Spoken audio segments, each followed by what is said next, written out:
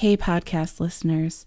Today's episode explores the history of one New York State-funded school that was created to provide care for some of New York's citizens facing physical and intellectual disabilities. This is a tragic story of how the abuse, neglect, and known human experimentation would end up being exposed on national television and lead to the foundation of legislation practices providing protections to the rights of persons with disabilities that are still in place today.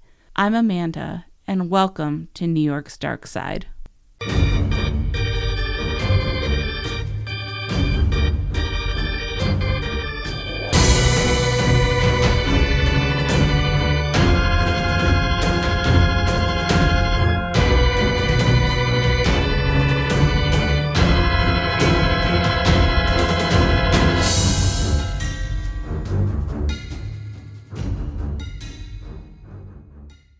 I'm so excited that you are listening. Thank you so much.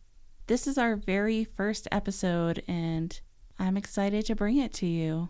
For today, I'm bringing you to Staten Island, New York, where I will tell you the story of WillowBrook State School and the urban legend of Cropsey. I'm also going to be releasing the second episode of this podcast today, which ties into this one and covers the tale of the Pied Piper of Staten Island, Andre Rand. 2 quick orders of business. I do have to give a shout out to my husband Jared for supporting my crazy and introducing me to this story. I also have to give a shout out to my girls Steph and Nicole for doing a quick preview listen and encouraging my need to go for this. I had been sitting on the idea for a podcast for a while, and I wasn't really sure where to go with it. So after telling my husband Jared, I had this idea. He actually put on the Cropsey documentary, and I instantly knew that I had to cover this story. Maybe you've seen the Cropsey documentary and are kind of wondering how they tie together. Trust me, I will definitely get you there. I feel like it's the perfect opening for New York's Dark Side because it encompasses so many elements of what I want this podcast to cover. For this episode, I used a ton of resources for my research. There will be a link in the show notes to my website, which is www.nydarksidepodcast.com. You'll be able to find all the resource materials and some additional information if you want to do some further digging on your own. I do want to give a quick trigger warning that this episode does contain some direct quotes with language that might be considered derogatory. While I don't agree with the terms that were used in the past, I felt it was important to provide direct quotes in the story because it provides important context to the episode and the viewpoints of the era. To start, I want to talk a little bit about Staten Island because a lot of this I didn't know until I was researching, and I found it so interesting and I think it's relevant to the story. So even though I have lived in New York State all of my life, I've only been to New York City once. So I actually don't know very much about New York City. New York City is split into 5 boroughs. Staten Island is the least populated of the 5. It's 3.9 miles long and 7.9 miles wide. It's shaped like a triangle and it's the 3rd largest borough. There are 3 bridges that connect Staten Island to New Jersey, and only one, the Verrazano Narrows Bridge, that opened in 1964, that connects it to New York.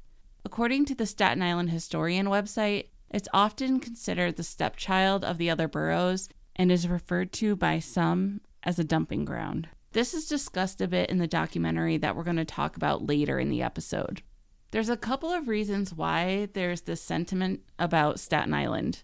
Staten Island was home to the Fresh Kills landfill, which opened in 1948 and operated through 2001.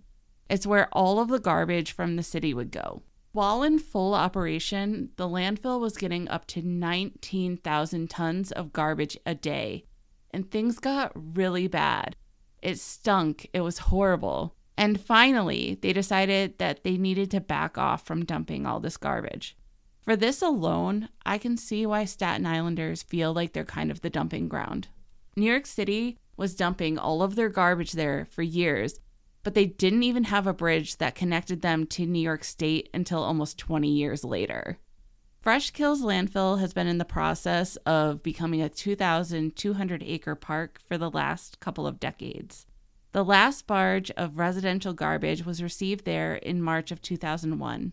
After the attack on the World Trade Center on September 11, 2001, there was a temporary stay on the closure of Fresh Kills to allow for material from the site to be brought to the West Mound. The materials were carefully screened to ensure that all remains and effects were removed from the debris and taken in New York City's medical examiner's office for identification and safekeeping. There's a 48-acre site adjacent to West Mound where all the materials from the World Trade Center now rest.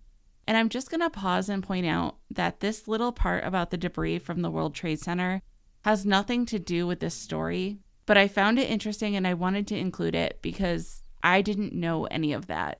As a New Yorker and as an American, I remember that day so vividly in my mind. I remember where I was that morning when we found out about the attacks.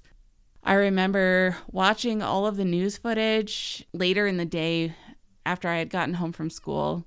And I never thought, with everything else going on and everything that we were thinking and fearing and feeling, I never really thought about what happened to all the material from that site after all of that. And now I know just from doing this research. So I wanted to include that because I felt like it was important. Staten Island also became home to WillowBrook, a quote-unquote dumping ground, so to speak, for the children of New York families that had mental and physical disabilities. Near WillowBrook was also the farm colony, which was built as a housing community meant for the socially outcast and impoverished people. It was a poorhouse. It was meant as a way for them to be self-sustaining by growing their own food and doing other things. Seaview Hospital is also in this area, and it's now abandoned, but it was the largest tuberculosis treatment center in the nation. So they were sending the poor there, they were sending the tuberculosis there, the things they didn't want, all of their garbage to Staten Island. It was a dumping ground. And there's so much more that I can go into, including how Staten Island is also a dumping ground for mob kills, but I seriously could and probably will make an episode on some of these other things completely separate from this. For today, I'm going to stop myself before I go down another rabbit hole, and we're going to talk about WillowBrook State School. In 1938, New York State authorized the building of a school for, quote, mental defectives, end quote, and a 375-acre site in the WillowBrook district of Staten Island was selected, and the school was built. But before the school opened, the United States entered World War II in the 1940s, and New York State turned over the site to the U.S. Army for use as a hospital and prisoner of war camp after the construction was completed in 1942. Halloran General Hospital soon became the largest Army hospital in the United States. It was known for orthopedic and reconstructive surgery and a humanistic standard of care. They were doing the damn thing. Halloran had a great reputation. It provided quality care. At its peak, it treated over 2,500 soldiers daily, and at the war's end, Halloran became a veterans hospital. In 1951, Halloran closed, and the Army returned the property to New York State for its intended purpose as WillowBrook State School, though there was a brief period of time where the purpose of the property was up in the air. New York State Governor Thomas Dewey ultimately decided that WillowBrook should be used for the care of the thousands of children in the state with mental and physical disabilities, or in his words, quote, the mentally and physically defective and feeble-minded who can never become members of society, end quote, who needed to be cared for with a, quote, high degree of tenderness and affection, end quote. Spoiler alert, that is not at all the story of what happened to the residents at WillowBrook. Maybe that's what the intention was at the inception of the facility, but the reality was to be a far, far cry from a safe and caring residence for those with physical and intellectual disabilities. The fact that there was this sentiment that the children sent to WillowBrook could never be a part of society really sticks with me. And I know it was a sign of the times or whatever, and that I'm looking at this, 52 years later, and I know I wasn't a part of it, but I feel like it's important to shine a light on this statement given all that I've come to learn about WillowBrook and the actual care, or lack thereof, that the residents received. And I'm just going to say this now, and I'll say it again later. I'm in no way putting the blame on the healthcare providers that worked at WillowBrook. As Geraldo Rivera would go on to say later on, they were as much victims as the residents to the system. I'm a nurse. I know there are a multitude of factors that can be involved in what happens to people at any facility at any given time. You can have a great organization with a couple of bad employees. You can have great employees and have a bad system. In this case, the system that was put into place for these residents was bad, and that started from the top, from the very beginning. I'm also going to say that I am not in any way placing blame on anyone that placed their children in these institutions. From what I've learned about WillowBrook and how these residents came to be there, I know there were a lot of reasons why parents chose to send their children to places like WillowBrook. They were being referred there by doctors, by social workers. They were not a lot of resources being advertised to families to try to keep their children in the home. They were being referred to send them away. However, I do think that the viewpoint from the people who chose to open this institution, and therefore would have had a very important impact on the vital parts of running the institution, the people in New York State who are responsible for the funding, the policies, the procedures, the regulations, the structure, the staffing, etc., that had a viewpoint that these residents, these citizens of the state were defective and that they needed to be hidden away because they weren't a part of society. I think that plays a huge role in what happened to these residents. And I'm going to get off my soapbox and talk a little bit more about WillowBrook. WillowBrook officially opened in October of 1947.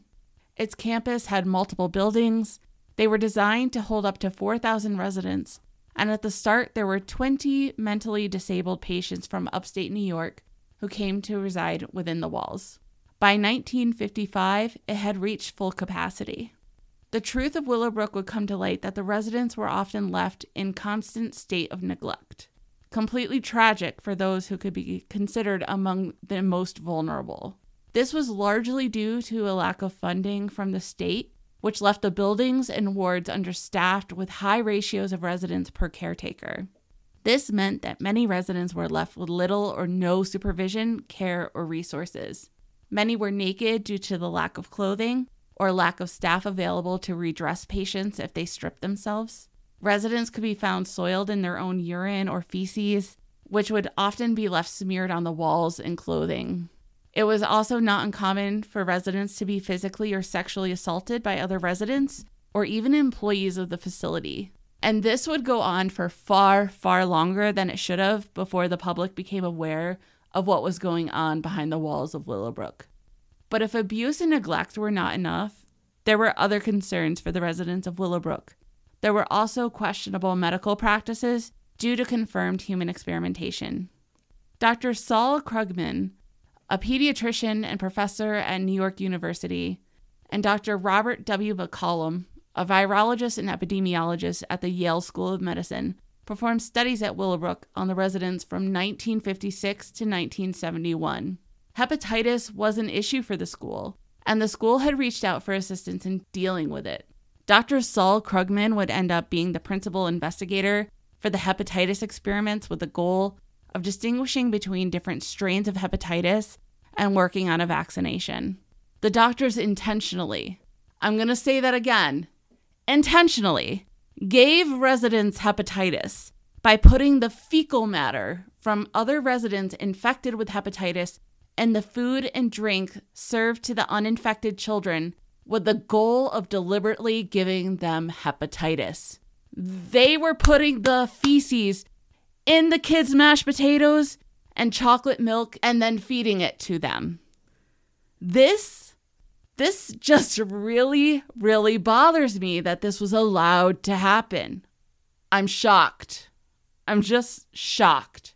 The argument for this method was that creating a vaccine outweighed the harm to the children And the children would end up getting hepatitis anyway, just because it was in the environment. So let's just intentionally speed up that process and give them hepatitis faster.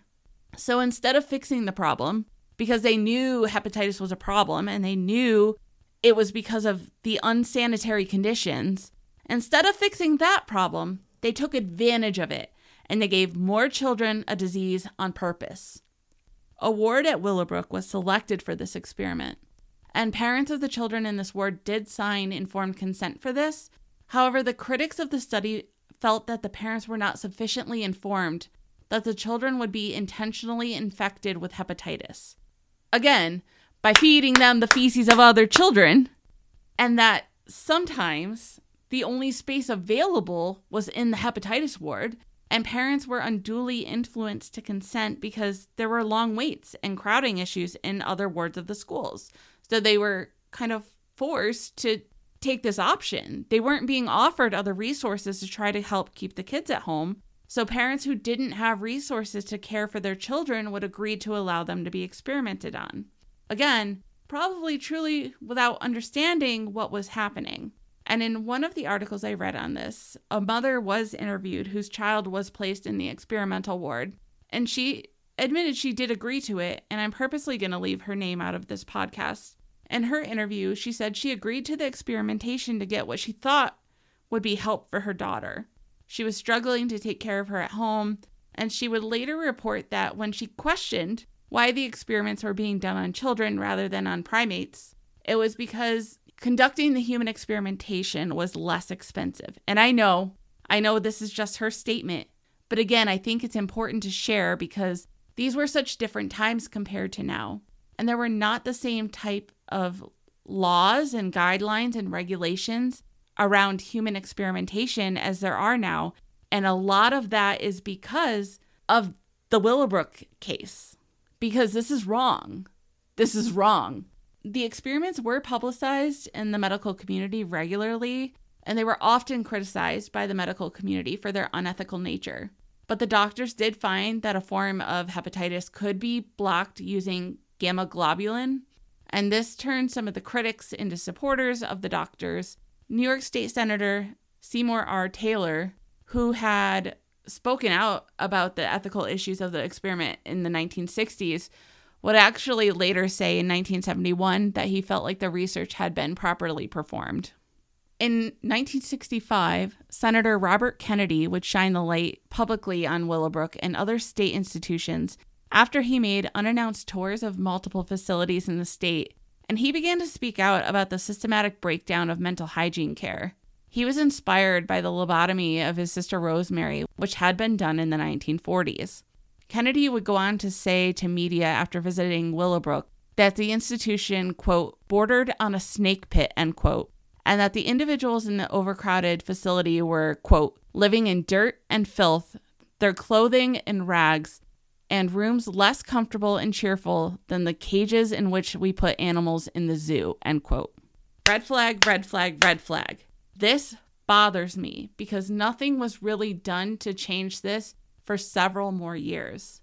New York State had put in a 5-year improvement plan after Robert Kennedy's visit, but it didn't stick and things reverted right back to the way they were. From 1966 to 1968, a man named Andre Rand, using the last name Bruchette, would work at WillowBrook as a custodian, orderly, and physical therapy aide. Remember that name because we're going to come back to Mr. Andre Rand. Later, in 1969, WillowBrook reached its peak of 6,200 residents, far surpassing the original 4,000 that it was built to hold. 7 years after Robert Kennedy spoke publicly about the need to do better with these institutions, the world would be shocked and outraged by an expose bringing them inside the walls of WillowBrook and Letchworth Village, another mental institution. Dr. Michael Wilkins, a physician who worked at WillowBrook, had been advocating to the parents of residents within his wards to demand better care and conditions for the residents within. He was let go from his position and reached out to Geraldo Rivera and a print journalist named Jane Curtin. And in February of 1972, Geraldo Rivera, with help from Jane Curtin, would release an expose on WillowBrook titled WillowBrook, The Last Great Disgrace, The expose is on YouTube if you're interested in watching the full video, and I highly recommend that you do. It's just crazy, and I've linked it. I'm going to highlight some of it in this episode. Rivera paid a visit to WillowBrook, entering Building 6 on the campus without authorization or notification to the institution that he was coming, and he came with a videographer. They were presented with horrifying scenes of residents wandering around, naked and unattended, some just lying or sitting in their own urine or feces. He described the smell of the wards, stating that they, quote, smelled of filth, they smelled of disease, and they smelled of death, end quote. I'm a nurse. The smell of the hospital is sometimes not great. You know what I'm talking about? Like the smell of cleaning supplies that they use there. Sometimes we get the smell of other things like, feces, wounds, GI bleed, that type of thing. But I can't imagine what this would have smelled like just based on the description that they give. And I can't imagine one of my loved ones living in this institution. And the reason why, part of the reason I don't think I really touched on it earlier, that more parents weren't, advocating for better conditions and things like that, was because they weren't allowed into the facility to see what their loved ones were actually living in.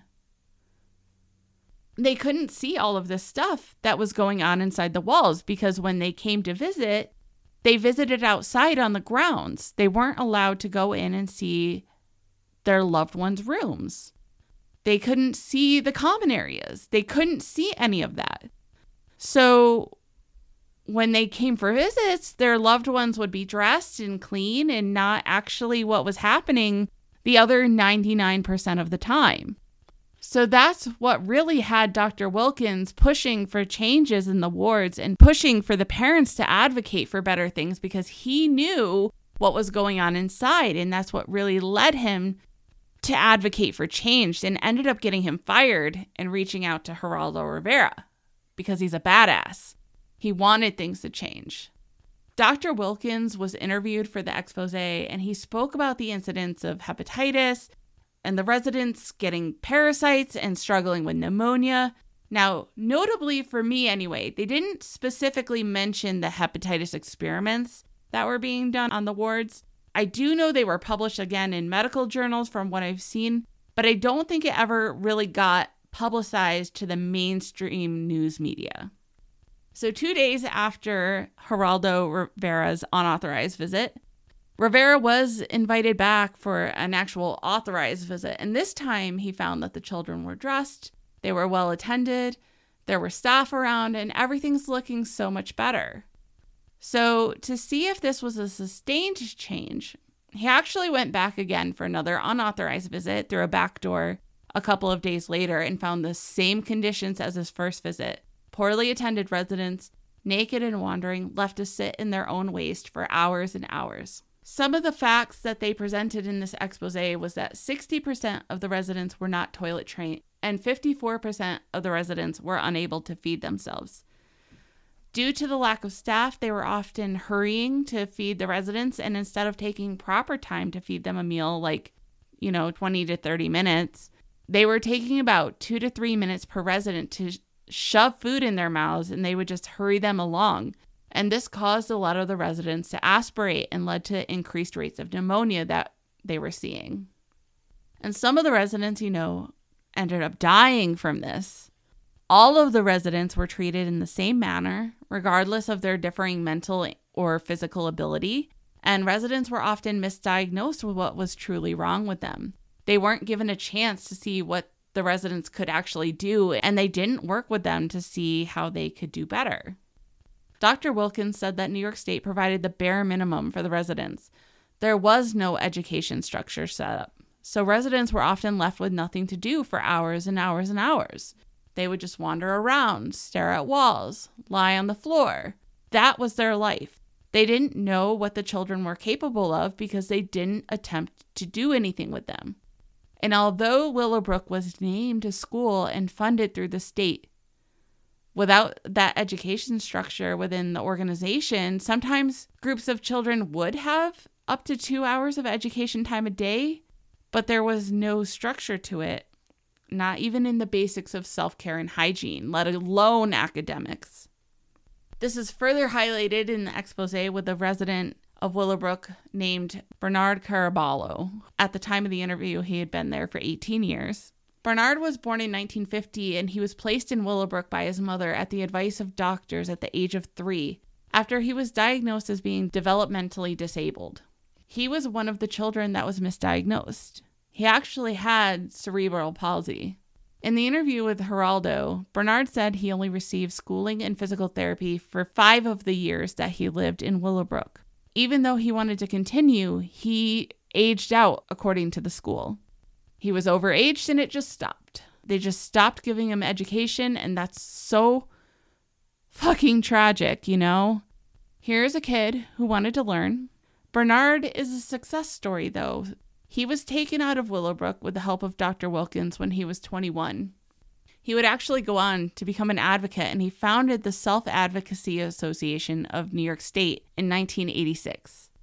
Not all of the residents had this kind of success story, and I'm so glad we appear to have learned from this, but it's just so sad to see that the futures of all of these children, remember, there were upwards of 6,200 children that were impacted by this, would just be fundamentally changed and shifted because of what they experienced here. Imagine what they could have become if we had the proper tools and resources to give them a better chance. So part of the issue with the funding was that New York State went through a period of entrenchment, which led to a hiring freeze, and because of this, WillowBrook lost 600 employees through attrition. The budget from the Department of Mental Hygiene dropped from $630 million to $600 million. And then was cut even further by Governor Rockefeller to $580 million, which caused 200 more employees to be lost, making the staffing situation much worse for the residents and changing the ratios, which had a goal of being 4 patients to 1 staff member, to 30 to 40 to 50 to 1. And I just want to say again, I'm not placing blame on the staff of WillowBrook. They were set up for failure by the system that didn't give them the resources and funding to truly do right and provide safe quality care to the residents. One person cannot take care of 30 or 40 or 50 residents. They just can't. It's not possible. Even if those residents were completely alert, oriented, and very functional, capable people, one person cannot take total responsibility and care for that many people. So another facility that Rivera went to was Letchworth Village in Rockland County, and he visited with Congressman Mario Biaggi for another official visit. They were invited there, and Rivera, knowing what he knew after visiting WillowBrook, arrived a couple of hours prior to the scheduled visit time because he wanted an actual accurate view behind the walls. And when he got there, the staff were still trying to prepare for the visit. They were cleaning, they were bringing in racks of clothes to try to get the residents dressed. And even so, when the time came for the official visit, they still weren't ready. And the staff explained to Rivera and Representative Biaggi that they didn't have enough clothes. Like, they physically did not have enough clothes for all the residents. And on top of that, they didn't have the staff for the patients to keep them dressed. So that's why many of the children for this visit were walking around naked. They had 4 to 5 staff members for 100 plus residents. They were set up to fail. Representative Biaggi complimented the beauty of the buildings, but stated that Letchworth was the worst institution he had ever visited in his life. He had visited hospitals, he had visited prisons, but Letchworth Village was the worst institution he had ever visited in his life. Regulations for funding required 80 square feet per person, but they were so understaffed that they were functioning in 35 square feet per person. Letchworth had empty buildings, they had empty wards, but because they couldn't afford the staff to put patients there, they were all crowded into one area. There were like cribs with multiple children in the cribs. This is very, very sad, just sad, and it didn't have to be this way. It didn't have to be this way, but the people that were in charge of making sure it wasn't like this didn't care. They didn't care, and they kept cutting the funding. Another sad fact about Letchworth in the expose was that there were 300 able-bodied residents that could go out and gain employment outside the facility, but they weren't allowed to, and instead, they were being used to help fill the staffing gap at the facility, and they were paid $2 a day, which was less than they would have made if they had been able to go out and find employment. But again, they weren't allowed to because they needed them to staff the facility. It's crazy, and it should not have happened. One thing I think Geraldo Rivera did very well with his expose is he also showed what we could have done better for these residents and how it should have been. Geraldo Rivera went and he visited Children's Hospital in Los Angeles to show how completely different the mental hygiene program was in California compared to New York.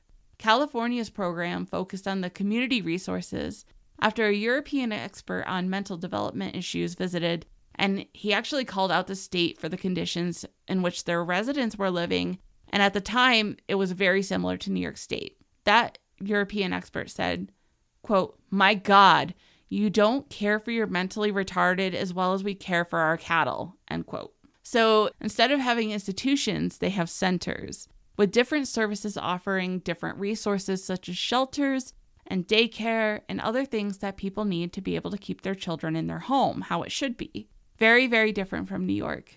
Instead of telling them that we need to send them away to institutions like WillowBrook, they help keep them at home and they help provide them with what they need to care for them, which is what we should have done. They also provided education and schooling and highlighting it as being as much of a right for these children as it is for, quote, normal, end quote, children.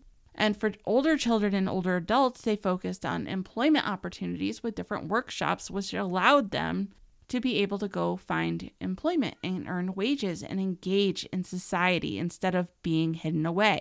They didn't hide them away. They found them opportunities. They focused on prevention through testing and genetic consulting and education to the parents to try to help all of them. Just a very much more holistic approach than New York State. On March 17th, 1972, 50 years ago on the day that I launched this episode, Dr. William Bronston, he was another doctor at WillowBrook that was let go for advocating to parents and trying to improve conditions. He was let go and he helped lead a group of parents when they filed a class action lawsuit against WillowBrook. The lawsuit alleged that the constitutional rights of the residents were violated due to confinement of residents, sometimes to beds or chairs or in solitude, due to the overcrowding conditions, due to the failure to provide education, habilitation, and evaluations of residents, because they weren't doing any of those things to see how the residents were progressing. They were not providing adequate services for speech, occupational, or physical therapy for their residents. They were not providing adequate clothing, meals, and facilities, including toilet facilities. Like, the toilet facilities were terrible. They didn't even have toothbrushes. Failure to provide protection from theft, assault, or injury, lack of compensation for work performed by the residents, inadequate medical facilities, the understaffing and lack of competent medical staff and professional staff, lack of privacy, again, they're walking around naked, and failure to release residents eligible for release. They weren't even releasing residents who were able to go back to the community. This is all very crazy. The plaintiffs in the lawsuit allege that the conditions violated the constitutional right to treatment under the Due Process Clause of the 14th Amendment, and that their denial of a public education of the residents violated the Equal Protection Clause of the 14th Amendment as well. In April of 1973, U.S. District Court Judge Orrin G. Judd rejected the plaintiff's argument that the Due Process Clause guaranteed a right to treatment and that the denial of public education violated the Equal Protection Clause. He did not agree. However, he did find that the conditions in WillowBrook violated the constitutional rights of persons living in state custodial institutions to be protected from harm. So, according to Judge Judd, the plaintiff's constitutional right to protection from harm meant that the residents of WillowBrook were entitled to, quote, at least the same living conditions as prisoners, end quote. He felt they weren't even getting the same type of treatment as prisoners in jails for crimes. Judge Judd granted much of the requested injunctive relief, including prohibiting the use of seclusion and restraints. He increased medical and therapeutic and recreational staffing. He required maintenance and required regular progress reports on the residents to their parents. And with this injunctive order in place, the case proceeded to trial on October 1st, 1974, with the parties continuing negotiations for months afterward.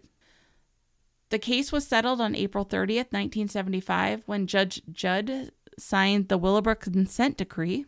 This consent decree outlines specific procedures and instructions for treatment of residents, covering issues such as resident living, the environment, programming and evaluation, hiring of personnel, education, recreation, food and nutrition, dental and medical treatments, therapy services, and the proper use of restraints, conditions for residents to provide labor in the facility, and conditions for research and experimental treatment.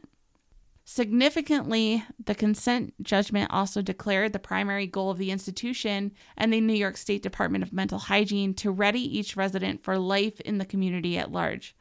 A far, far cry from where we started with this whole story, where, we needed to hide them away because they were never meant to be a part of society. Now we're going to prepare them for life in the community. We want to get them back out into the community, and it called for the placement of WillowBrook residents in less restrictive settings.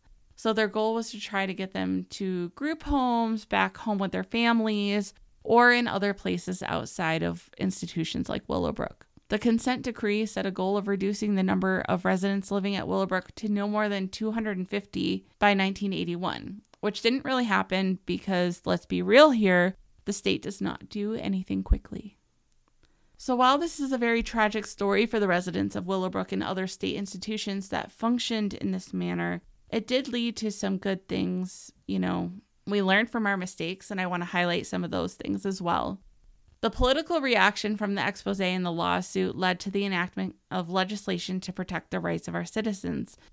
So one of those protections was the Protection and Advocacy System in the Developmental Disabilities Assistance Bill and Bill of Rights of 1975. And the goal of the Protection and Advocacy System is for the ongoing protection and advocacy for the personal and civil rights of individuals with developmental disability.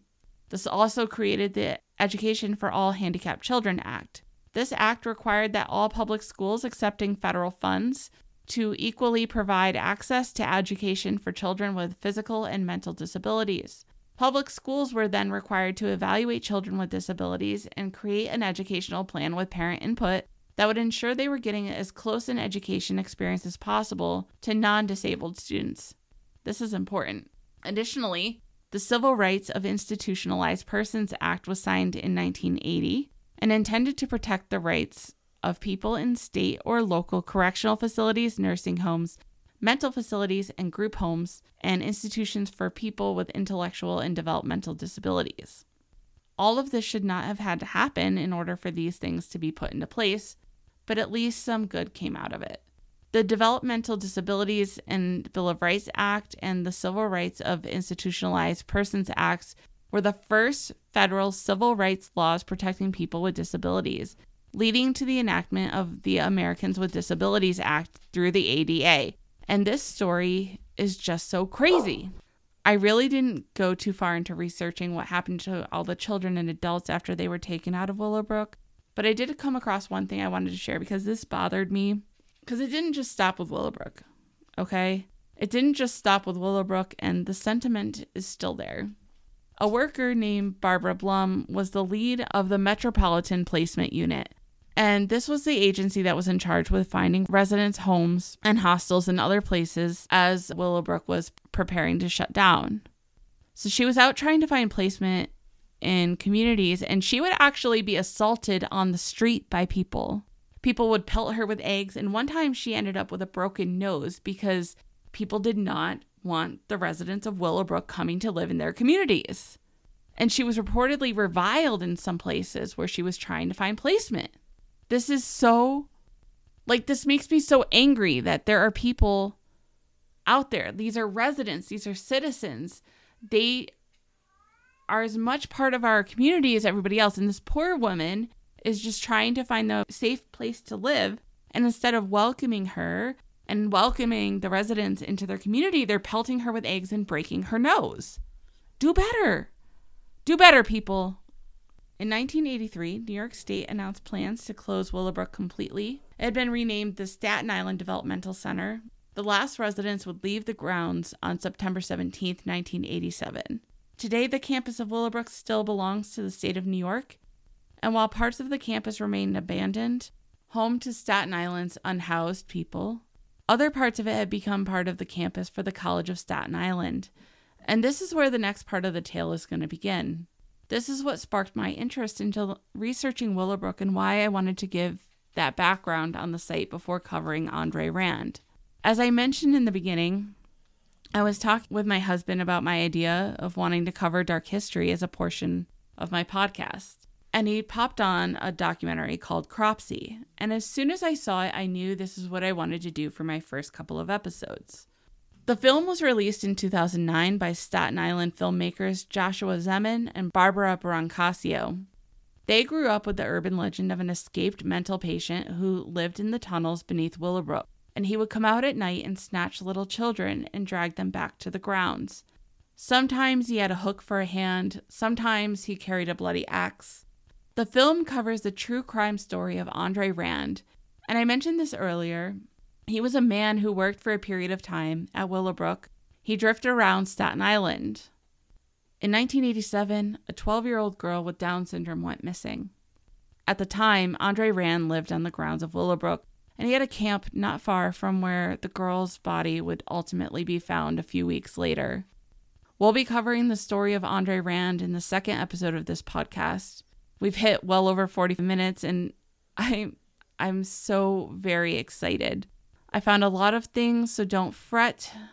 The second episode is being released today as well, and it's available now, so you can go listen to it right now. You can just keep listening to me.